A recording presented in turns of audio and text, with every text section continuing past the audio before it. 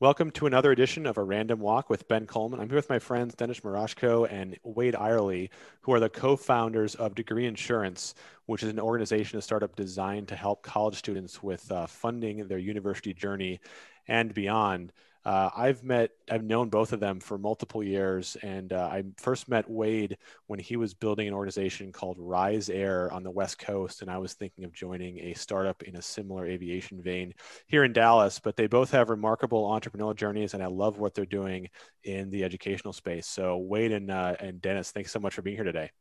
Yeah, happy to be here, Ben. Thanks for having us. So I want to start kind of with both of your individual journeys and, tie it together as we get into the conversation and how you guys kind of worked on the current path. But Wade, let's start with you. You've been an entrepreneur for most of your life. You started with public service, but walk us through your journey at a high level and what kind of inspired you to take the road less traveled and start your own companies. I man, I never had a career path.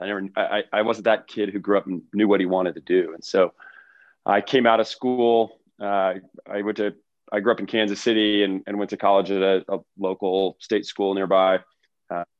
And then didn't have a job, didn't know what to do. And I moved to Washington, DC essentially on a whim. My cousin had gotten a job teaching in downtown DC or something. And I just hitched a ride.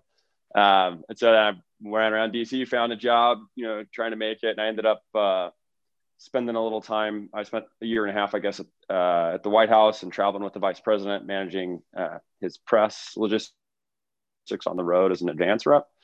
And then I joined an intelligence agency. So I was in the first graduating class after 9/11, and everybody was pretty motivated to do sort of public service work. And I applied, and subject to a security clearance, was hired. And 5.5 years later, they came back and said, good news, the security clearance came through. So in 2007, 2008, maybe I joined the federal government with an intelligence agency. I did that for 4 or 5 years. I was an operator in the field. Then I came out of the field and was an economist there at the Pentagon for a while. And my little brother was a pilot, needed a job. I had just come back from Iraq. I had a baby 2 weeks after we got home. And, maybe it was just time to do something different with my life. And so he called me and said, unlike me, he always knew what he wanted to do, and he wanted to be a pilot, and he put all this work in, and all of a sudden there's no jobs for pilots. And he said, what do I do? And I said, I don't know. I never really had a plan. So you did. What's it going to take to keep you in the air? And he's like, kind of, he's younger and still flippant, I guess. And he says, I don't know, buy a plane, start an airline. And I said, okay, well, I'll look into it then. And I hung up the phone. And, lo and behold, 6 months later, we were starting an airline out of a startup incubator in California. And I'd gotten into graduate school and opted not to go because we'd raised some money. And it was there that I found out. I just truly blindly stumbled into the fact that I might be good at, some parts of what it takes to be successful in an early stage company.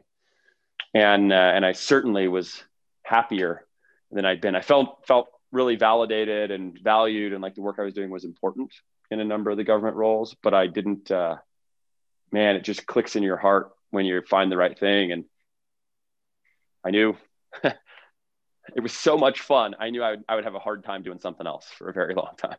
And so we did, a couple airlines, and then now, Dennis and I are building this insurance company. So I've learned I not only like building businesses, I especially love doing it in a heavily regulated space. But yeah, that's kind of my journey.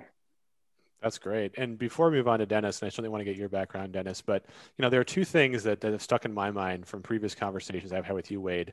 The first is kind of your decision to not go to business school. That's a path that I took out of the military to have a more traditional option, but you chose a different path. And the second is this idea of second order value propositions. Can you walk us through the first kind of your decision to not go the business school route and dive into the airline building business? Yeah, I wanted to build a business, and I got some counsel from my wife who said, look, I'll believe you can do it if you get a business degree. And, she's not wrong. There's a lot of value, a lot of wisdom in that. So we applied to business schools, and I got into Stanford, and we were moving out to California. And at the same time, we had an offer with a startup incubator to join. And the incubator started in January, and business school started in July or August. And so I basically said, look, a few extra months without an income is a rounding error. So let's try this. And we were able to raise money. And so in that summer, then I had a decision to make. Like, you've just raised $4.25 million for, to start an airline, which is not an easy thing to raise money for. And you've got this opportunity at, one of the world's best business schools. And so I talked to some folks I knew that I really admired. And one of them said to me, a Stanford alum, he said, look, I loved Stanford. I made some of the best friends of my life. It was a phenomenal couple of years, and it's made a real mark on my life. But one of the biggest marks it made is that it was a $20 million mistake. And I said, what do you mean it's a $20 million mistake? And he said, I had an equity offer at Google when I turned it down and went to Stanford, because Stanford was the sure thing. And then so that definitely, made an impression on me. And then I went into the office there to see if I could just defer a year. And so I went into campus, and, it's intoxicating being on a college campus, and, you put all this work trying to get in. And, I went to Central Missouri State. So the leap from there to Stanford is a pretty big one. And, I just didn't ever see that that I would be in a position like that to attend such a storied university. And I was really excited. And I talked to him. I said, can I defer? Can I just make this decision again in a year? Right. And they said, no, we don't really do that. But you just raised $4 million to start an airline. You'll come back here and teach someday. And I don't know how to explain it, but it was like the classiest letdown ever. They made me feel like $1 million for saying I couldn't go there right now. And I am to this day grateful for that, because I was able to leave, and building the business was the right thing to do. And I don't, it would have been a harder decision if they literally were supportive of helping me make the right decision for me. That I guess probably a testament to the kind of school they are. But there's a little part of me still to this day that I don't know, laments is maybe too strong, but it's like breaking up with a girl you still love. Like, you put a lot of work into this and you really wanted it to work. And so there's a little part of me sometimes that looks back and thinks, still would have been great to go. But no, that was the decision-making process. They made it sort of easy for me and built me up and made me feel good on my way out. So. Yeah, it's almost like they knew the archetype of an entrepreneur and knew that, you had a clear pathway to find your purpose in life through that route, and were willing to let you go there with that soft letdown. That's actually a really cool story. So Dennis, I want to switch to you. And, how did you end up at Degree Insurance? What was your background, and how did you end up meeting Wade to do what you're doing right now? Yeah, look, I'm excited that the punchline of Wade's story wasn't that he's got enough of a lament that he's leaving Degree Insurance right now to go to business school. So I should make it clear that it's you never know what you're going to learn on the podcast about your co-founder. So I had my fingers crossed the whole time. So when I was growing up, I didn't know how to spell an entrepreneur, mostly because it was a different language when I was growing up. I grew up in Russia. As you can tell, it's not a strong Chicago accent that you're hearing right now. It's a combination of things now. But I came here when I was 17 in high school with my parents. And senior year in high school, actually maybe junior year in high school, English wasn't so good. I can string a couple of sentences together, but I didn't have a whole lot of foundation for it when I came here. But I could do numbers. I could do math. I can do calculus. I can do some stats. I was taking classes at a local community college because I sort of maxed out the high school math curriculum. And one of my teachers said, look, you should explore being an actuary. I said, well, what's an actuary? So I looked into that, and I realized that it's actually a pretty cool amalgam of a bunch of different things that allows you not to do just math at a high level, but math for the business applications in real world. So you can go into consulting, you can be an actuary for insurance companies, you can do a number of different things. So that appealed to me, and I did go to college to study actuarial science specifically. I went to a small liberal arts college in Missouri. So Wade and I paradoxically both went to, Missouri schools, even though we come from slightly different parts of the world. And while there, took a bunch of exams, was successful with that approach, worked for a couple of years as an actuary, loved the consulting aspect of it. English got a little bit better. Could sort of see now the path to doing almost an extension of liberal arts curriculum. And you do that by going to law school. So people go to law school for any number of reasons, right? Some kids are told when they're little that, oh, you're really good at arguing, you should be a lawyer. It's like the worst advice that you can possibly give somebody for going to law school. Or like, you think you're going to be great in the courtroom. There's another awful advice, because you're never going to be in the courtroom. You're going to be poring over documents in preparation for like 1 second of your life that you're going to spend in the courtroom.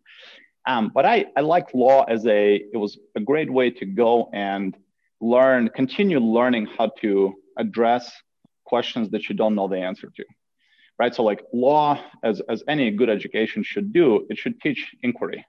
Like it doesn't matter what the subject area is. What you ought to get out of college and maybe grad school is you ought to know how to inquire about subjects that you don't know about, that maybe no one knows about, and then you go in and then you somehow amass enough information, and you can make an intelligent decision based on that. That skill has been valuable, I think, for the past thousands of years, and it will continue to be valuable. So to me, education is like that's the key part of it. Coming off the law school was at Northwestern here in Chicago. And after that, I did a fairly standard path of clerking for federal judges, worked for a large law firm in their appellate Supreme Court practice group. And then Governor Rauner got elected in Illinois, which was unique because he was not only a Republican following several years of Democrats in the governor's office in Illinois, but he also was a unique Republican in the way that he wasn't coming from the establishment. So the opportunity to serve his administration presented itself, and I took it. And that was a fantastic experience for 3 years. I was ultimately general counsel. And you see a different platform to lawyering, right? Because you go from at a law firm, one case at a time, to now you have this giant legal apparatus of the state government at your disposal, and you get to do some cool things through that channel. Leaving that experience is when I decided that I'm not going back to a law firm, because it's going to be hard to sort of go back to doing one case at a time for one client at a time. And that's around the time when I met Wade. And I think I may have sent an email to a listserv that all of us are on. And I said something to the effect of like, hey, just exploring my next path. What does it mean? Like, I'm not sure I can do a startup because I have 4 kids and they cannot eat equity. Like there has to be some tastes so good. Tastes so good. Yeah, exactly. It's a beautiful thing, right? Some point down the road. And then I had like several responses from folks saying, yeah, don't discount the startup world. Like it is actually possible it's not all ramen noodles and sleeping on the friend's couch. Like you're not a millionaire the day you start the company, but there is a middle ground there somewhere. Well, Wade's response was interesting because he said, hey, did you think of any insurance matters when you were within state government? And of course, when somebody asks you that question, what you ought to say, and what I did say is, of course, I thought of little else. In fact, there's not a day that I spend in that government not thinking about insurance regulatory matters. Well, that turned out to be the right answer, because he was then intrigued to take it to the next level. And I flew out to New York, and he and I sat down for breakfast, I think, and sort of started discussing this idea that he had formed. And we'll talk about how he came to that, but it was a couple of years prior to that he sort of started ideating on that. And we started working together first I was outside counsel to the company, because at the time I was also building my own legal practice, thinking I'll dabble a little bit in that. And then it was obvious to us that the working dynamic and the relationship was so good that I went in full time, and the rest is history. That's been now, Ben, I think, 3.5 years and counting. So since September, October of 2017. Wow, I didn't realize it had been that long. Time flies. I think, I remember when you guys were first talking about this at an event a couple of years ago, and it's amazing to see where you've come. So that's a great transition to what you all do at Degree Insurance. And Wade, I know you'd been thinking about this for a while, but maybe describe the problem to be solved and how you first came across what you guys do at Degree Insurance. Yeah, I mean, it's interesting because we've all had our own experiences with higher education, but I had a pilot who was flying for me when we were running Surf Air, and he moved from Burbank to Santa Monica or something, and over the weekend, and he was just moving apartments and lifting boxes. He tweaked his back and goes to the doctor, and they say, yeah, look, you're going to be in pain for a long time. It's probably always going to hurt when you sit sort of 8 hours in a row. But as long as you get up and walk around, you'll be fine. And if you had to sit somewhere for 8 hours, these are they'd prescribe him some pain pills. And for 99 point, for most careers, that wouldn't matter. But when you're a pilot, your job is to sit in a cockpit for 8+ hours a day, right? Like you sit there and you don't move and you don't have a standing desk and you can't get up and walk around and go over to the water cooler and whatever else. And you can't fly a plane when you're on pain meds. So in the weirdest quirk, this guy lost his career, moving boxes on a weekend from one apartment to another. And he's sitting on $250,000 or something in student loans because they quite literally burned jet fuel, in college, coming out of Embry-Riddle or something. And I remarked to one of my co-founders how tragic it was that he'd made this big investment and now it wasn't going to pay off. And it was sort of that framing that higher education was an investment that led to the light bulb moment, right? Like if higher education is an investment, and I think we genuinely believe it is, right? You're trying to buy some increased future revenue stream. Then it is the largest uninsured investment market in the world. It's the only place you would counsel anyone you love to borrow 10, 20 times their net worth, make a single investment with it, and then just kind of hope that it works, right? It's crazy if you put it in those terms. You wouldn't do that if it was Amazon stock, right? Especially not to your little nephew who just turned 18, their first legal contract, and you're like, dude, borrow as much money as you can, mortgage your future for on average 21 years and put it all in Bitcoin, right? Like, it doesn't matter what you think, it would be a crazy thing to do. And yet we do that to every high school student we know. We're like, you got to go to college, man. This is how you do it. And so, but the data will tell you that college works really well. In fact, if it were a stock on the stock market, it outperforms the market by 2x, and it is the most consistent performer in history. Right? There's nothing better to do, which is why we've been able to sort of, as a nation, get away with financing it the way we have. So we looked at those two things and said, look, we should be able to build a hedge for that. Like any other investment, is there a way to diversify the portfolio, or can we transfer some of that risk? And that's what insurance ultimately is risk transference. So we sort of set out to build that. And at the same time, I was on the board of a charter school in Connecticut, Great Oaks in Bridgeport, Connecticut.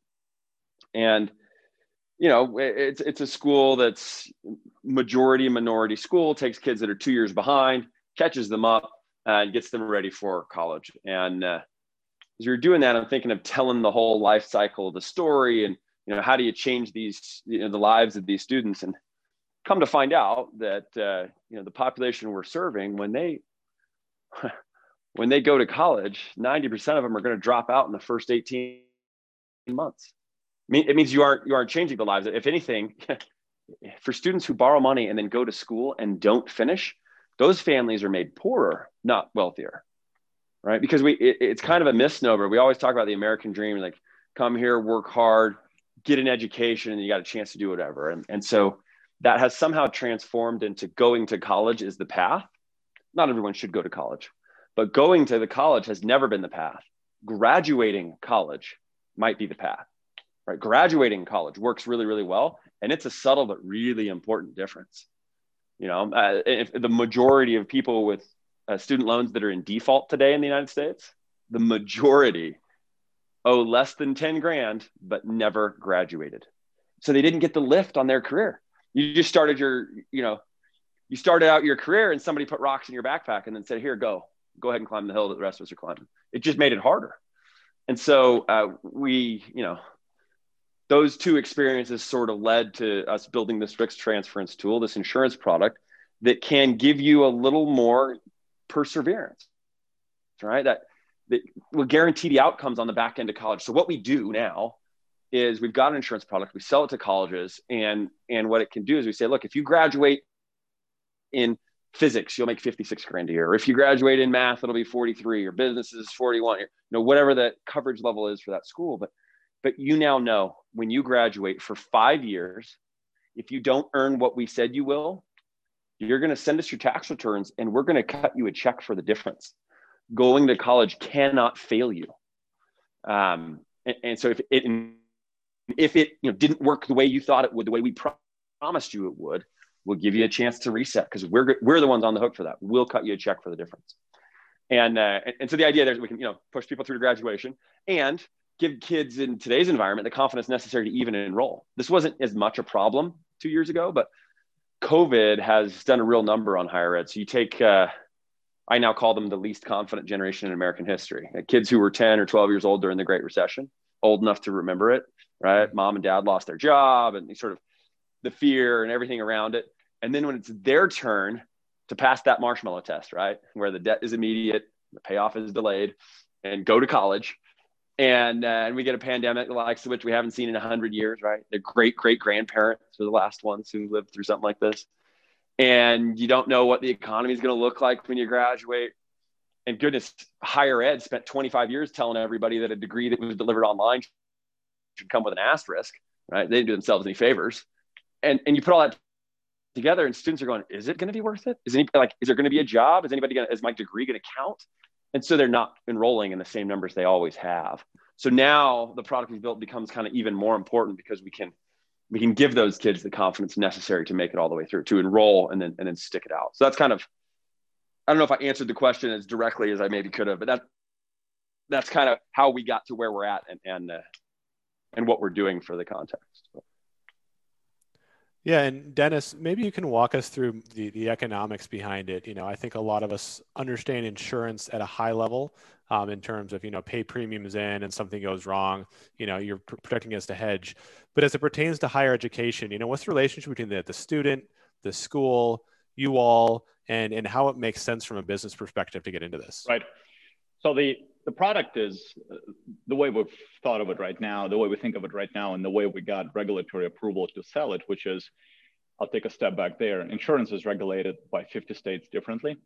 So it's the place where you wish there was just one set of regulators. This is different from Wade's previous companies, where FIA cannot be the easiest regulator to deal with, I can't imagine, but there's one of them. There's not one in each state, right? This one is different. So you have to go to state regulators, and you have to convince them of two things.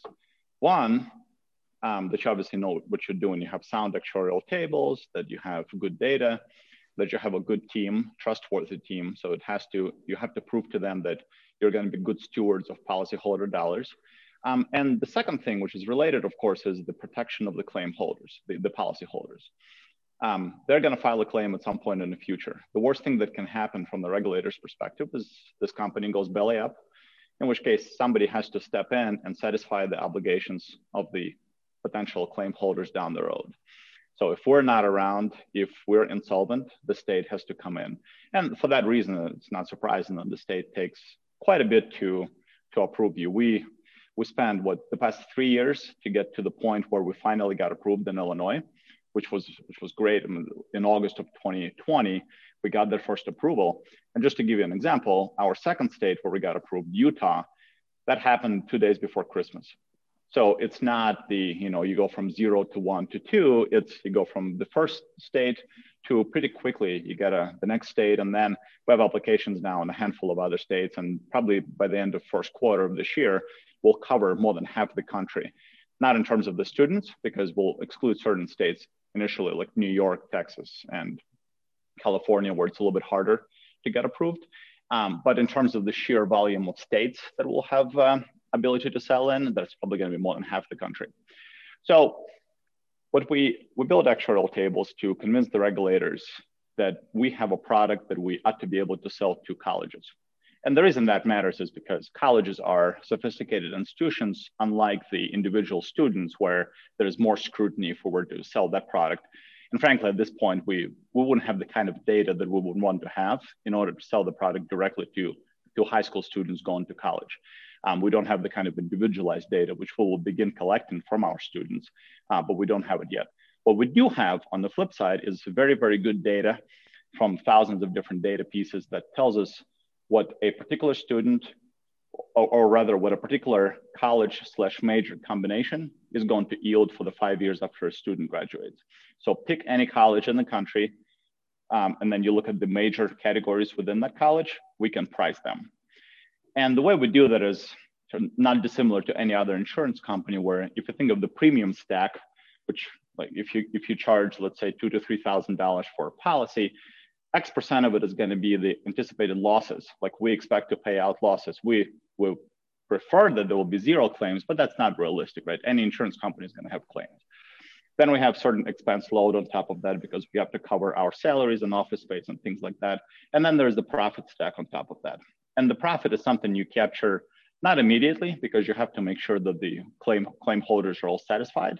So there's some temporal aspect here where you take the whole premium, you invest it for solvency. So nothing terribly exciting where you take 100% of your portfolio and you plunk it in Bitcoin or some cryptocurrency. It's think of like the opposite spectrum of investments where it's pretty boring muni bonds and things that are similar to that, where you're trying to eke out 3 to 4% investment return. Nothing terribly exciting there, but that's what we have to do. And we sell it to colleges too. So the colleges are then able to do those two things that Wade mentioned. They can use it as a recruitment tool, because imagine a billboard on an interstate that says degree with a guarantee, right? And that's the college that offers that. That's important to the parents. Parents are very, very key, like very aware when they're sending students to college right now. It's not the lazy river. It's not the rock climbing wall. Like those things are fun, sure. They replicate the experience that maybe parents had when they went. But the overarching question is there going to be a job? Like what kind of career services are going to be for my son or daughter in 4 to 5 years? What if there's the next great recession at the time? Like what does that look like? Because parents are being asked to help underwrite this huge investment that Wade mentioned.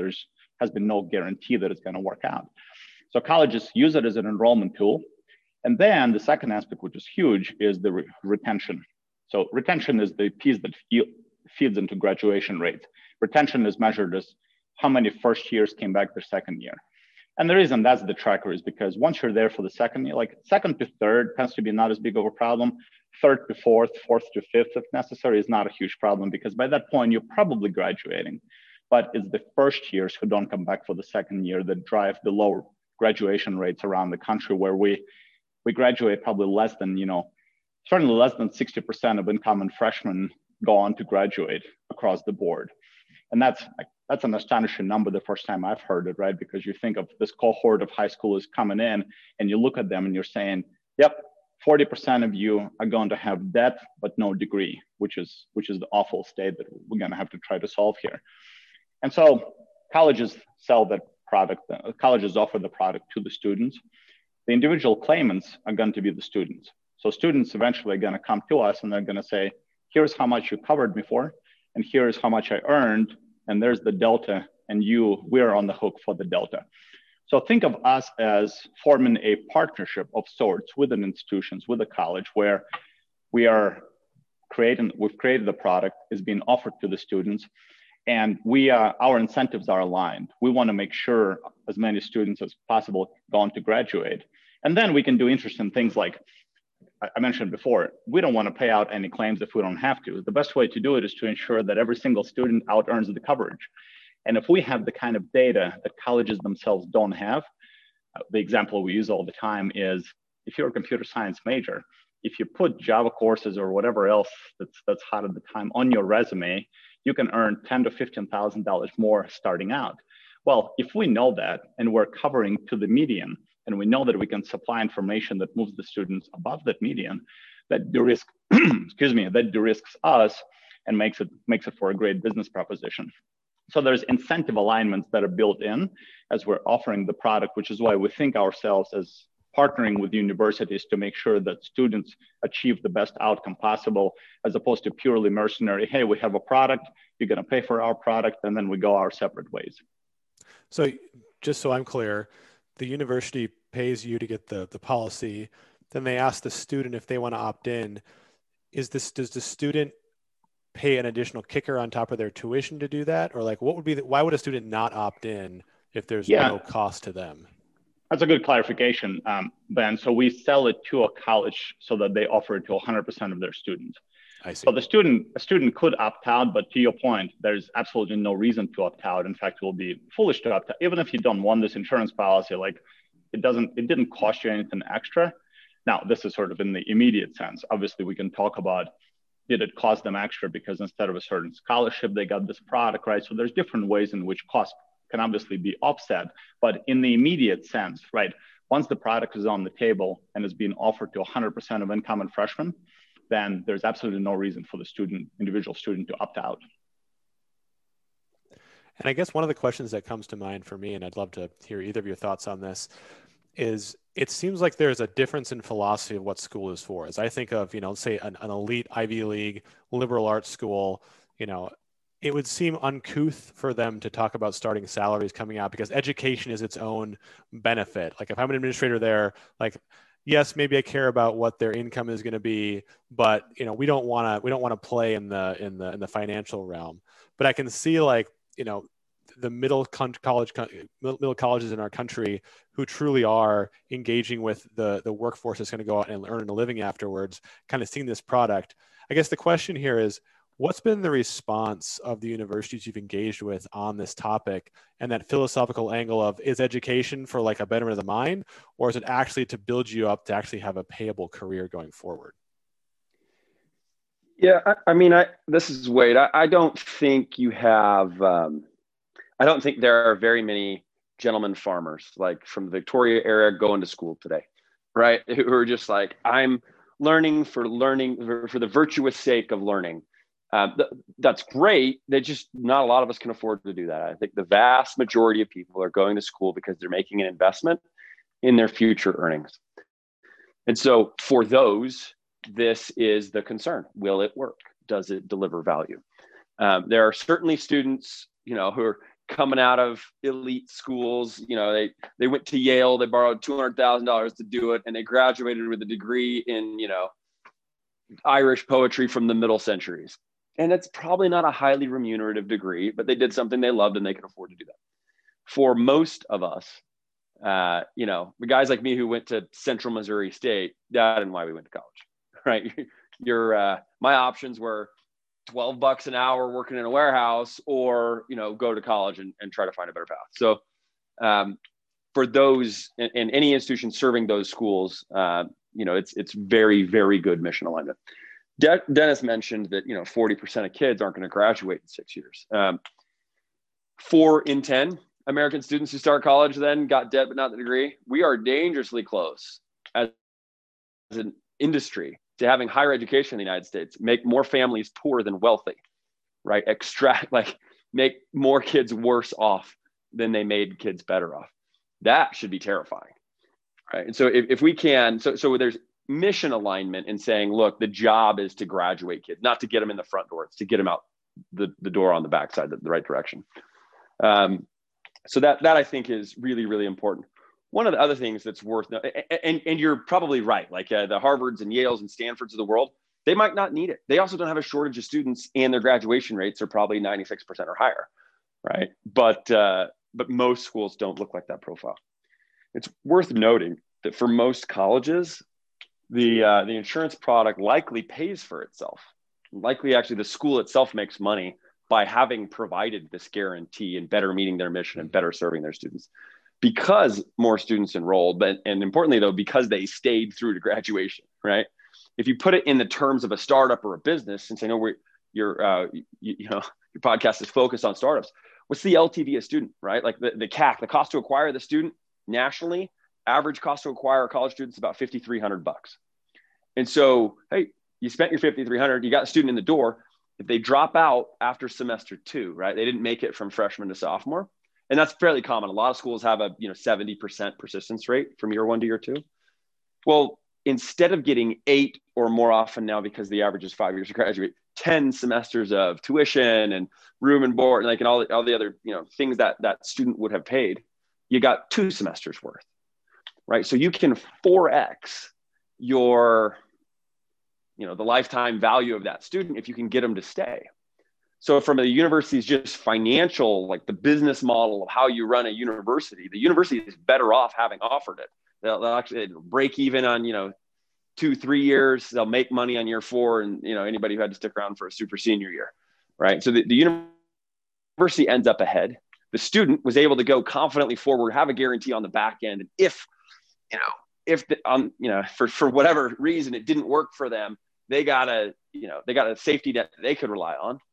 And we make money as a business on that risk transference piece, on making sure that everyone has access to it. So and our incentives are aligned with the student. The best thing we can do is make sure they out earn our coverage level.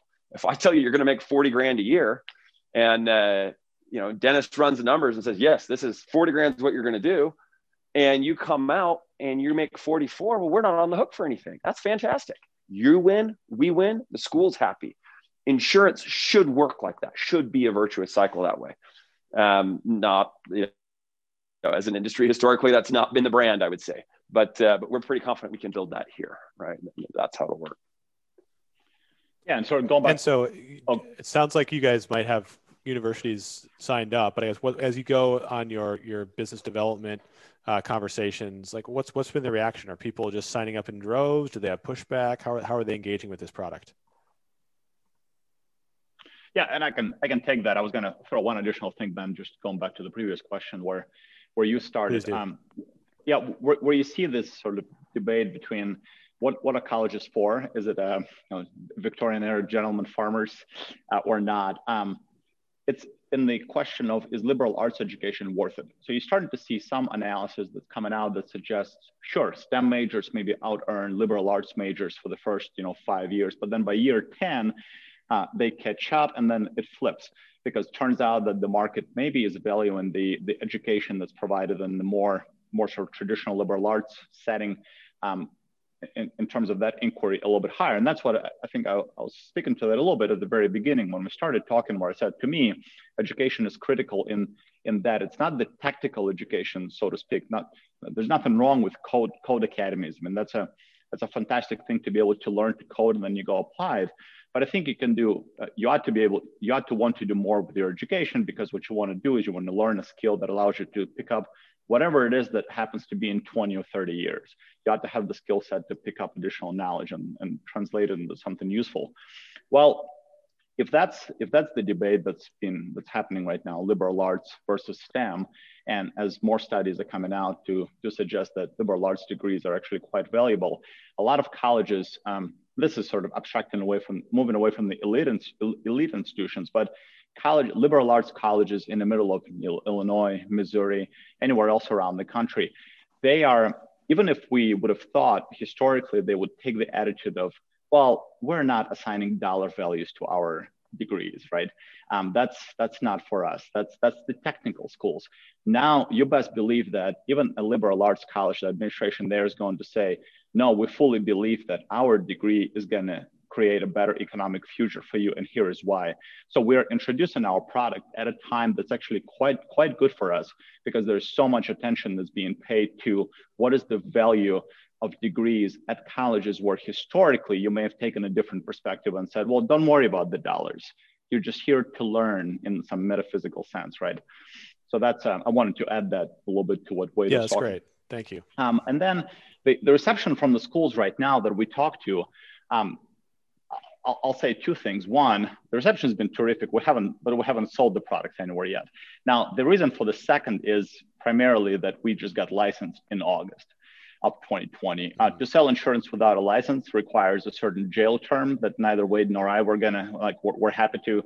Different kind of equity. So, yeah, exactly. It's like my family doesn't require much of food over roof and food on the table, and also dead, not in jail, right? So there's little things that come into play. So you have to get licensed first. We got our license. We start talking to colleges, and the reception is great because nobody says, "Oh, well, this is not necessary. This product, what is it for?"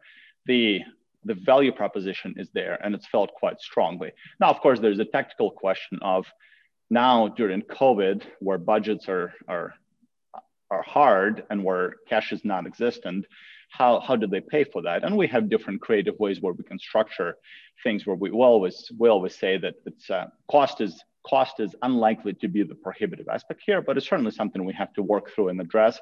But the conversations have been very encouraging. We just completed 3 days in Utah, where I was there, and Wade and I drove to different schools. And it's not a lot of products where you can walk in off the street and have a meeting with somebody just without any introductions, call it cold call and whatnot. The success of opening doors to a cold email or just walking in the door has been pretty remarkable. And I think what that speaks to is there's the felt need right now in higher education to administrators understand that what's happening is there's fewer students that are going to enroll, and we are 5 years away from the cliff that they know about, which is kids who weren't born in the Great Recession, right, in 2008, 2009, 2010. Well, that's the 12 to 15% drop in college enrollees that's common in 5 to 6 years.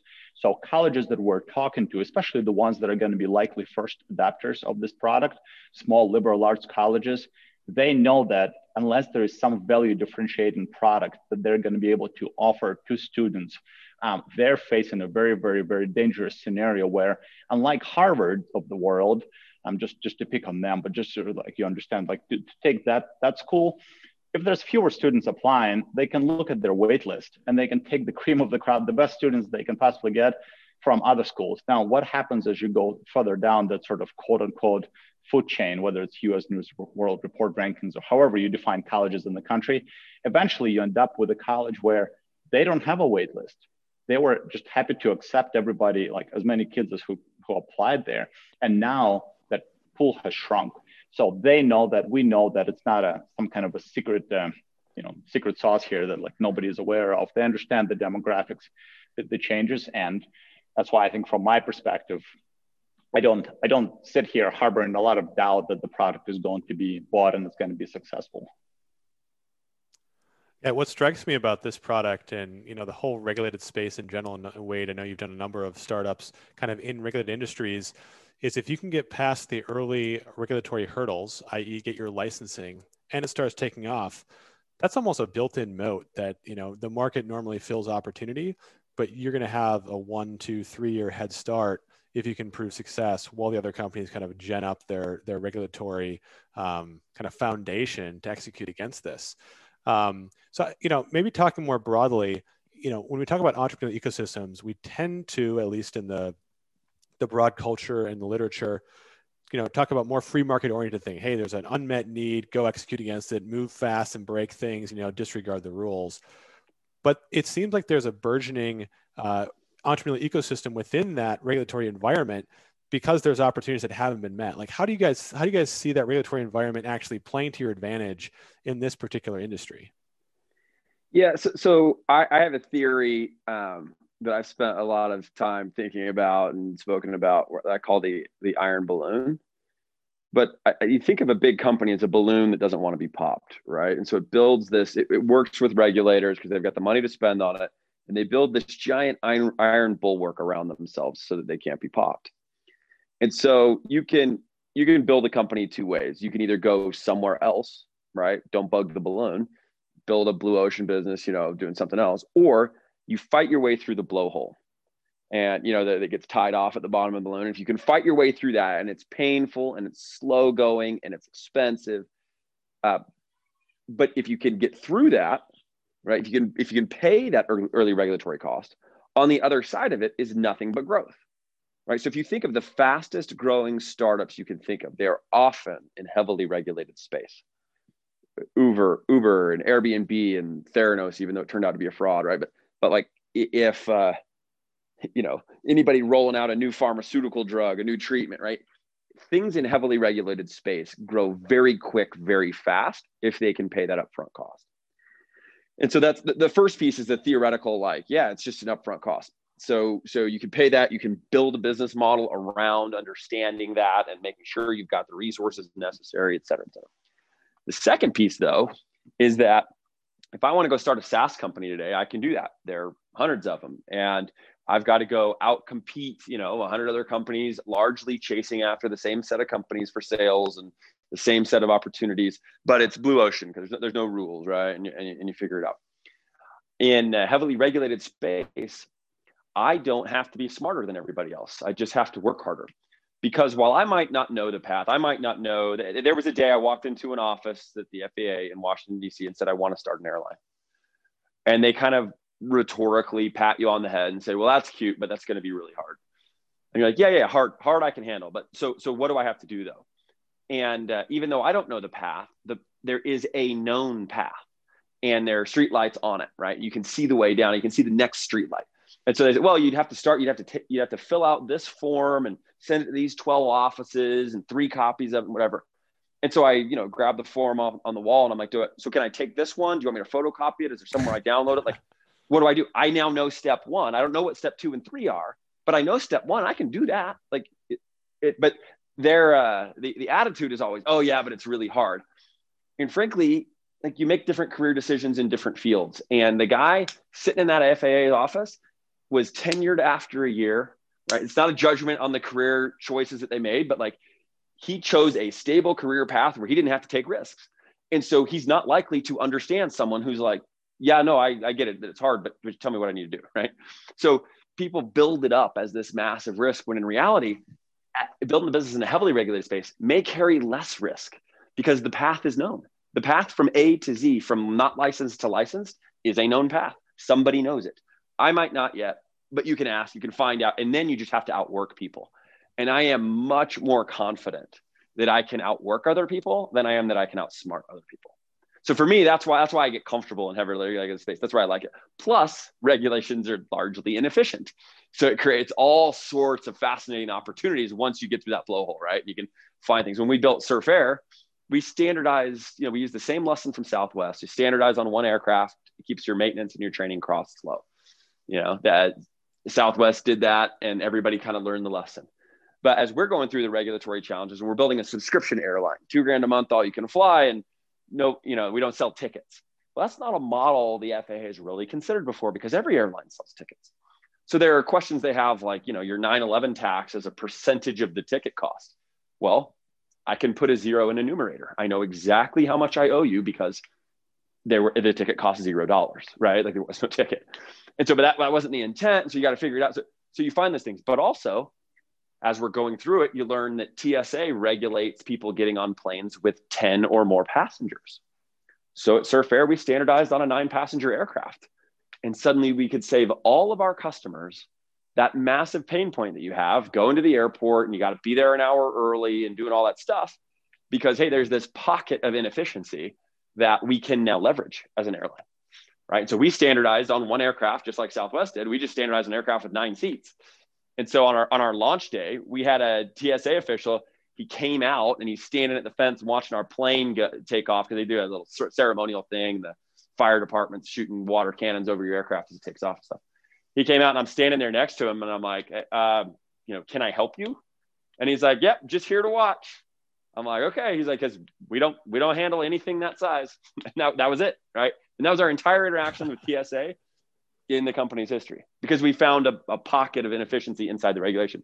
There's a lot of that opportunity, but you don't know what it is until you're marching that regulatory path. And then one of the street lights just lights up the fact that there's an opportunity sitting there.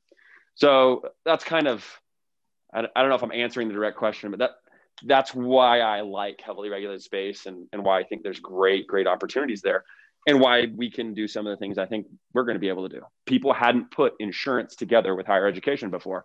They basically looked at it from the financing side and said, well, it's loan financed, but you can't repossess it. So we'll make it non-dischargeable debt and it's mob money, but you can, we'll just break your knees. You can never get away from it because they didn't know how to deal with it. Well, it's like, frankly, it's not a hard innovation to say like, what about insurance? But nobody from insurance is thinking about it. And nobody from higher ed is thinking about insurance. And so we found an opportunity and are able to do it. Now, what's, the venture ecosystem obviously has the customers and the startups, but there's also the investors. And I know our mutual friend, Sal, and Trust Ventures has invested in y'all. Regulated industries is his bread and butter. And I think it's a fascinating investment thesis.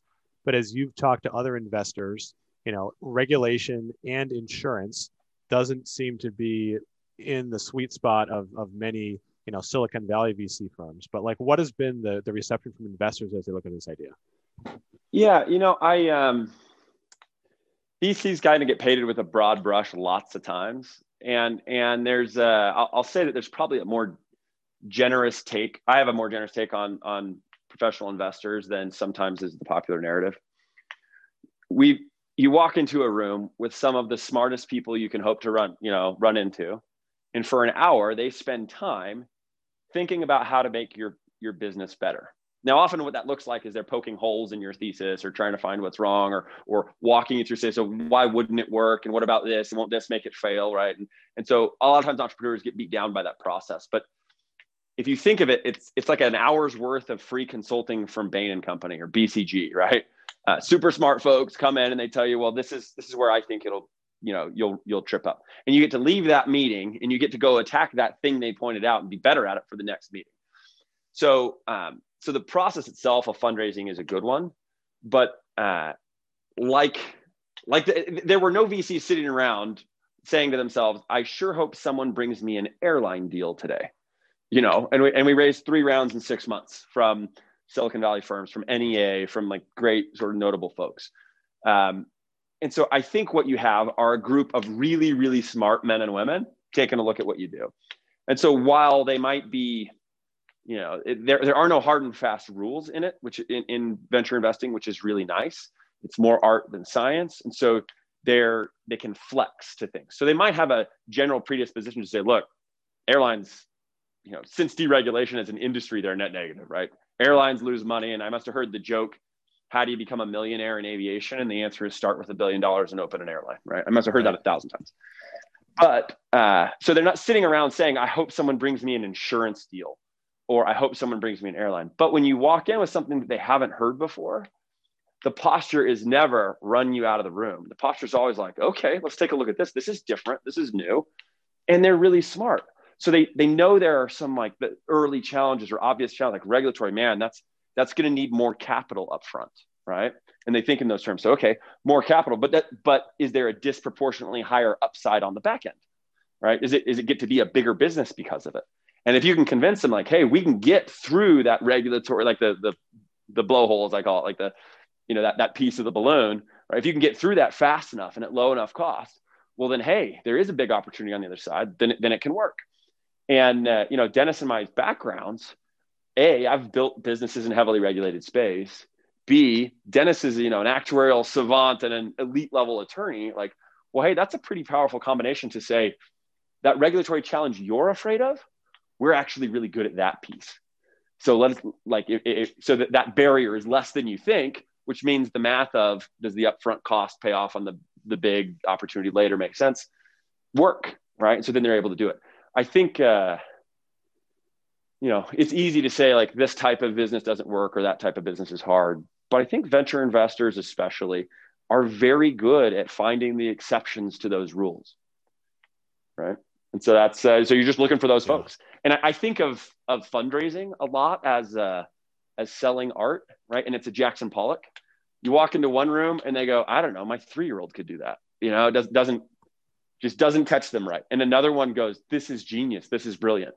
And so you're just looking for those guys and girls who believe in the art you're selling, believe in the vision, catch what it is, love the story about the artist, et cetera, and go forward. And so, yeah, I think there's, especially right now, there's a lot of money and there are a lot of investors, and there's a bell curve in any sort of grouping you've got. So there are a lot of really good investors out there and you just got to find them. Yeah, that definitely makes sense. And leveraging on your comment of Dennis being a savant when it comes to actuarial stuff, Dennis, one of the things I'm seeing is an increased number of companies and mind share being devoted to this problem of uncertainty in salaries. So one of my friends from business school, a guy named Charlie, he runs a company called Pando. They basically created risk sharing pools among similar professions. So it started out with professional baseball. Now they send it to MBA students. One student might go to consulting, one might go to a high growth startup, one might start his own thing, but they share a percentage of their income. What do you think? Obviously, there's a market who's showing that, hey, the college degree is maybe not what it's made out to be, but what do you think is driving this explosion in alternative kind of risk sharing models, whether it be insurance from degrees or professions, or even like the Lambda schools of the world that are trying to have some sort of protection for their students? Like what's the marketplace showing us? Yeah, so I think there's a couple of interesting things there. On the Lambda school, is the recognition that, think of what you've had historically. So I know we keep picking on the gentlemen farmers who go to college to better themselves, but you also had vocational schools. You had traditional vocational education. And I think when something new shows up, like computer science, like coding, you try to fit it into the general curriculum, right? So back in whenever we started teaching computer science, and I don't know when that happened, but let's suppose that that's in the 80s and the 90s, right? You don't think of, okay, that's the curriculum that we can sort of set aside and give it to vocational schools. Like, no, that has to be embraced in a computational setting of a large university. Maybe it's Caltech who's going to lead, right? There's going to be schools like that who are building out the curriculum. But then I think before too long, you realize that what you have is you have a thing that's just well made for vocational type, like training somebody to do how to code. And if somebody wants to do that, there's absolutely no reason why that person should necessarily want to go and figure out what great books they need to read, right? And whatever other educational opportunities you have in a traditional college setting. And so it's a perfectly fine choice. There's some lag between something new showing up, right? And then there's the infrastructure that's being built to teach that new thing in a setting that's not college, because by default, everything just defaults back to, well, colleges educate people, and therefore they will fit this curriculum into the overall college ecosystem. So I think that's part of what you're seeing there. On the question of pandas of the world, that I think is incredibly fascinating, because you have, and it doesn't happen, sort of think of them and us together in a way. We're ensuring the median salary across any number of different majors, because we are banking on the fact that for the first 5 years of you enter a workforce, there's some noble bell curve that we can identify, that we've collected the data that allows us to identify. Now, it's not and I know, Ben, you in particular, you understand enough of this concept that, like, it's not bell curve in the traditional sense. It's the log normal thing, because there's a long tail to the right, because there's a Mark Zuckerberg that has to be accommodated somewhere on the distribution. But nonetheless, the spread is not that wide. Panda looks at areas where, like Major League Baseball, right, where the swings are huge. And so you have this unique opportunity that they've identified that allows them to go in and sell a product precisely because of those huge swings. Our product works because, by and large, it's predictable for the first 5 years. If we had huge swings that were like that, I'm not sure that our model is going to be like the best way to solve that particular problem. So I do find it fascinating to see what they're doing. But to your question in particular, I do think it's the lag between something new showing up and all of us collectively realizing that it doesn't have to be traditional 4-year colleges that solve that need. I mean, is that a broader symptom of just society recognizing there is something, maybe fundamentally is too hard of a word, but something wrong with the system as designed? And so there are entrepreneurs and others trying to figure out a way to, again, fairness isn't the right word, but to make it more equitable and to kind of remove some of the uncertainty and debt burden?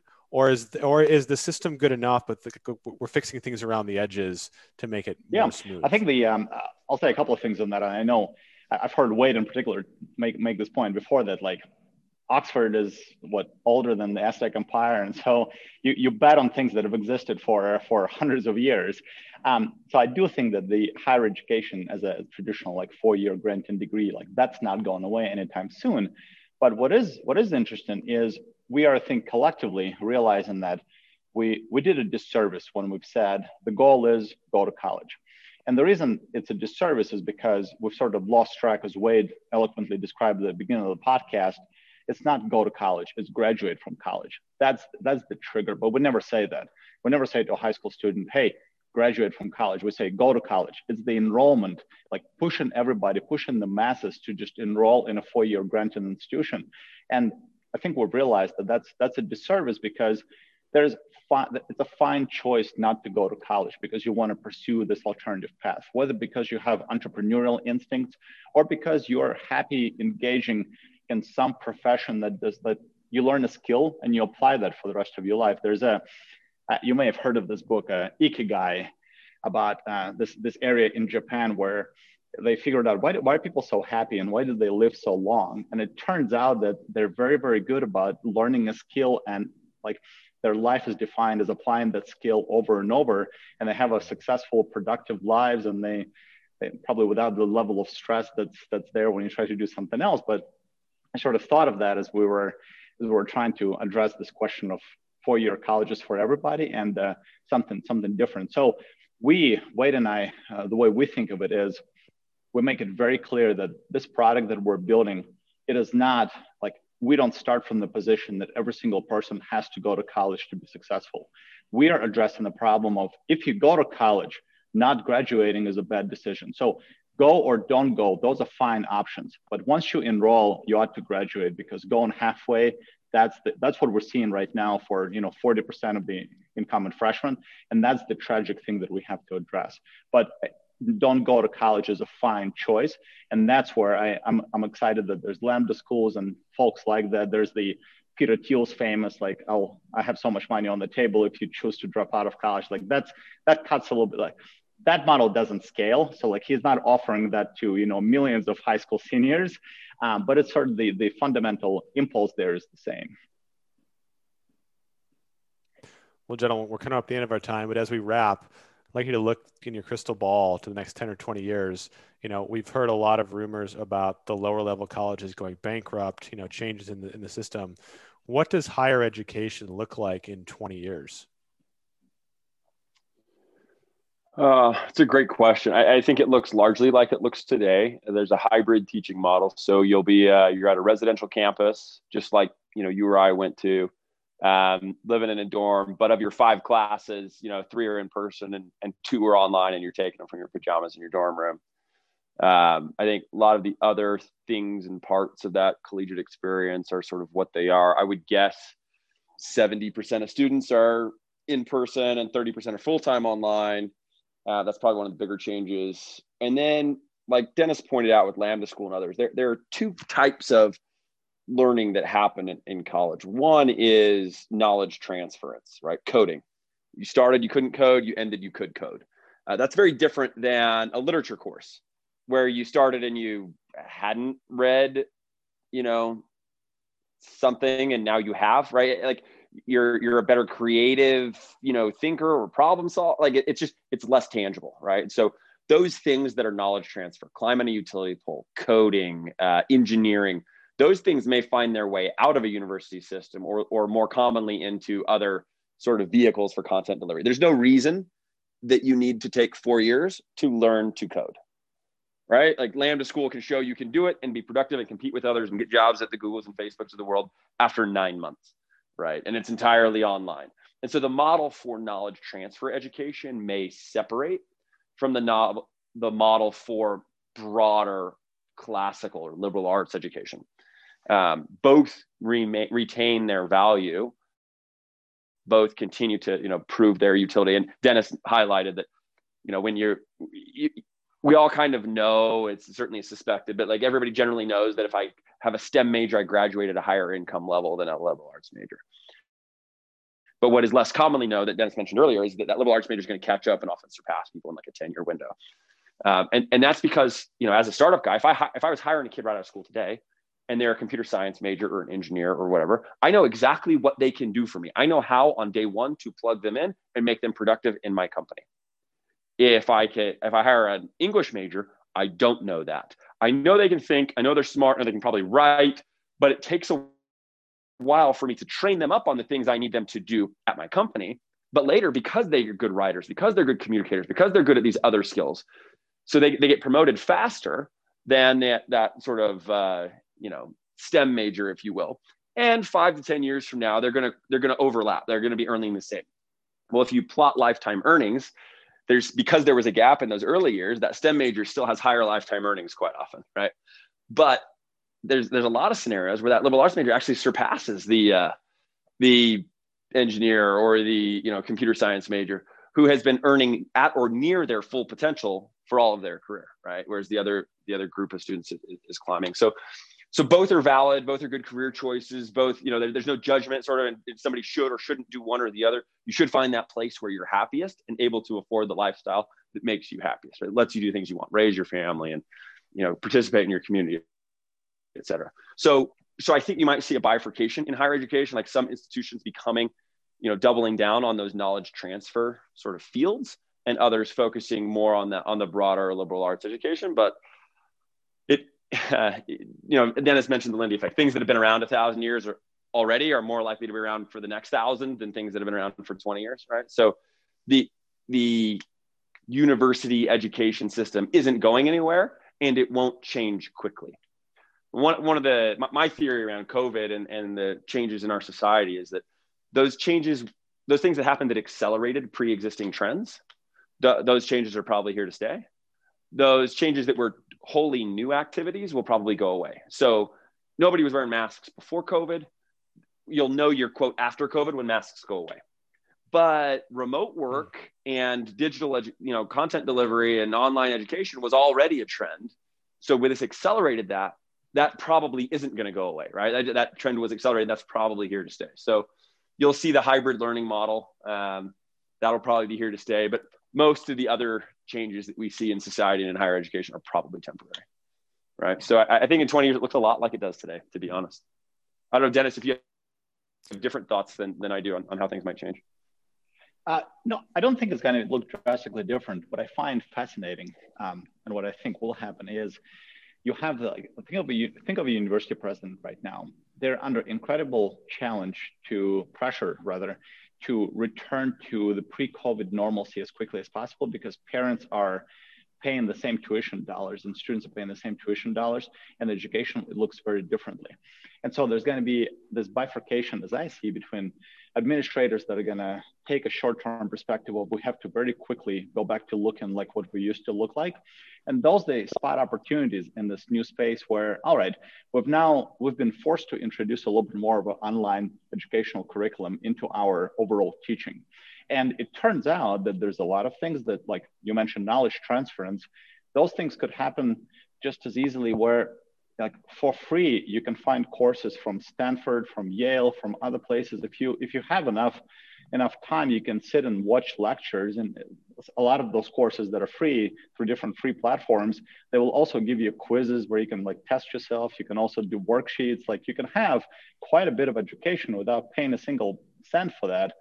And if that's incorporated into the overall college experience, there's actually an interesting thing there where colleges can still continue providing this overall framework where a person acquires the mode of inquiry, the skill set through which they're going to learn new things after they leave college. Because the important thing is, what are they going to do when they leave college, not so much when they're there for 4 years.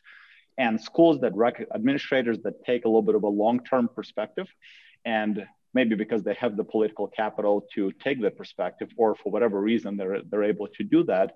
I think the interesting development over the next 20 to 30 years is what successful colleges look like when they do embrace a lot more of the like online delivery models, especially those that are free, and they focus on the things that they do well, which is connecting students with faculty and actually providing that missing element that online education does not.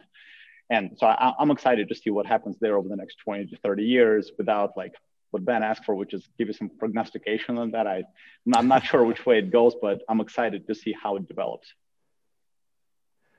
And so as we close, where can folks go to find more about Degree Insurance and what you all are working on? Well, you can follow us at Degree Insurance on Twitter. Degreeinsurance.co is our company website. And obviously, Wade Eyerly and Dennis Murashko are both unique enough names. We're pretty easy to find on LinkedIn as well. Fantastic. Well, gentlemen, thanks for the awesome conversation. I have probably 10 more questions I could have dug into, but in the interest of time, we'll have to end it here. But thanks so much for your doing. We look forward to seeing how you guys progress in the coming years and beyond. And to our listeners, thanks for taking time to spend time with another edition of A Random Walk with Ben Coleman. We'll see you next week.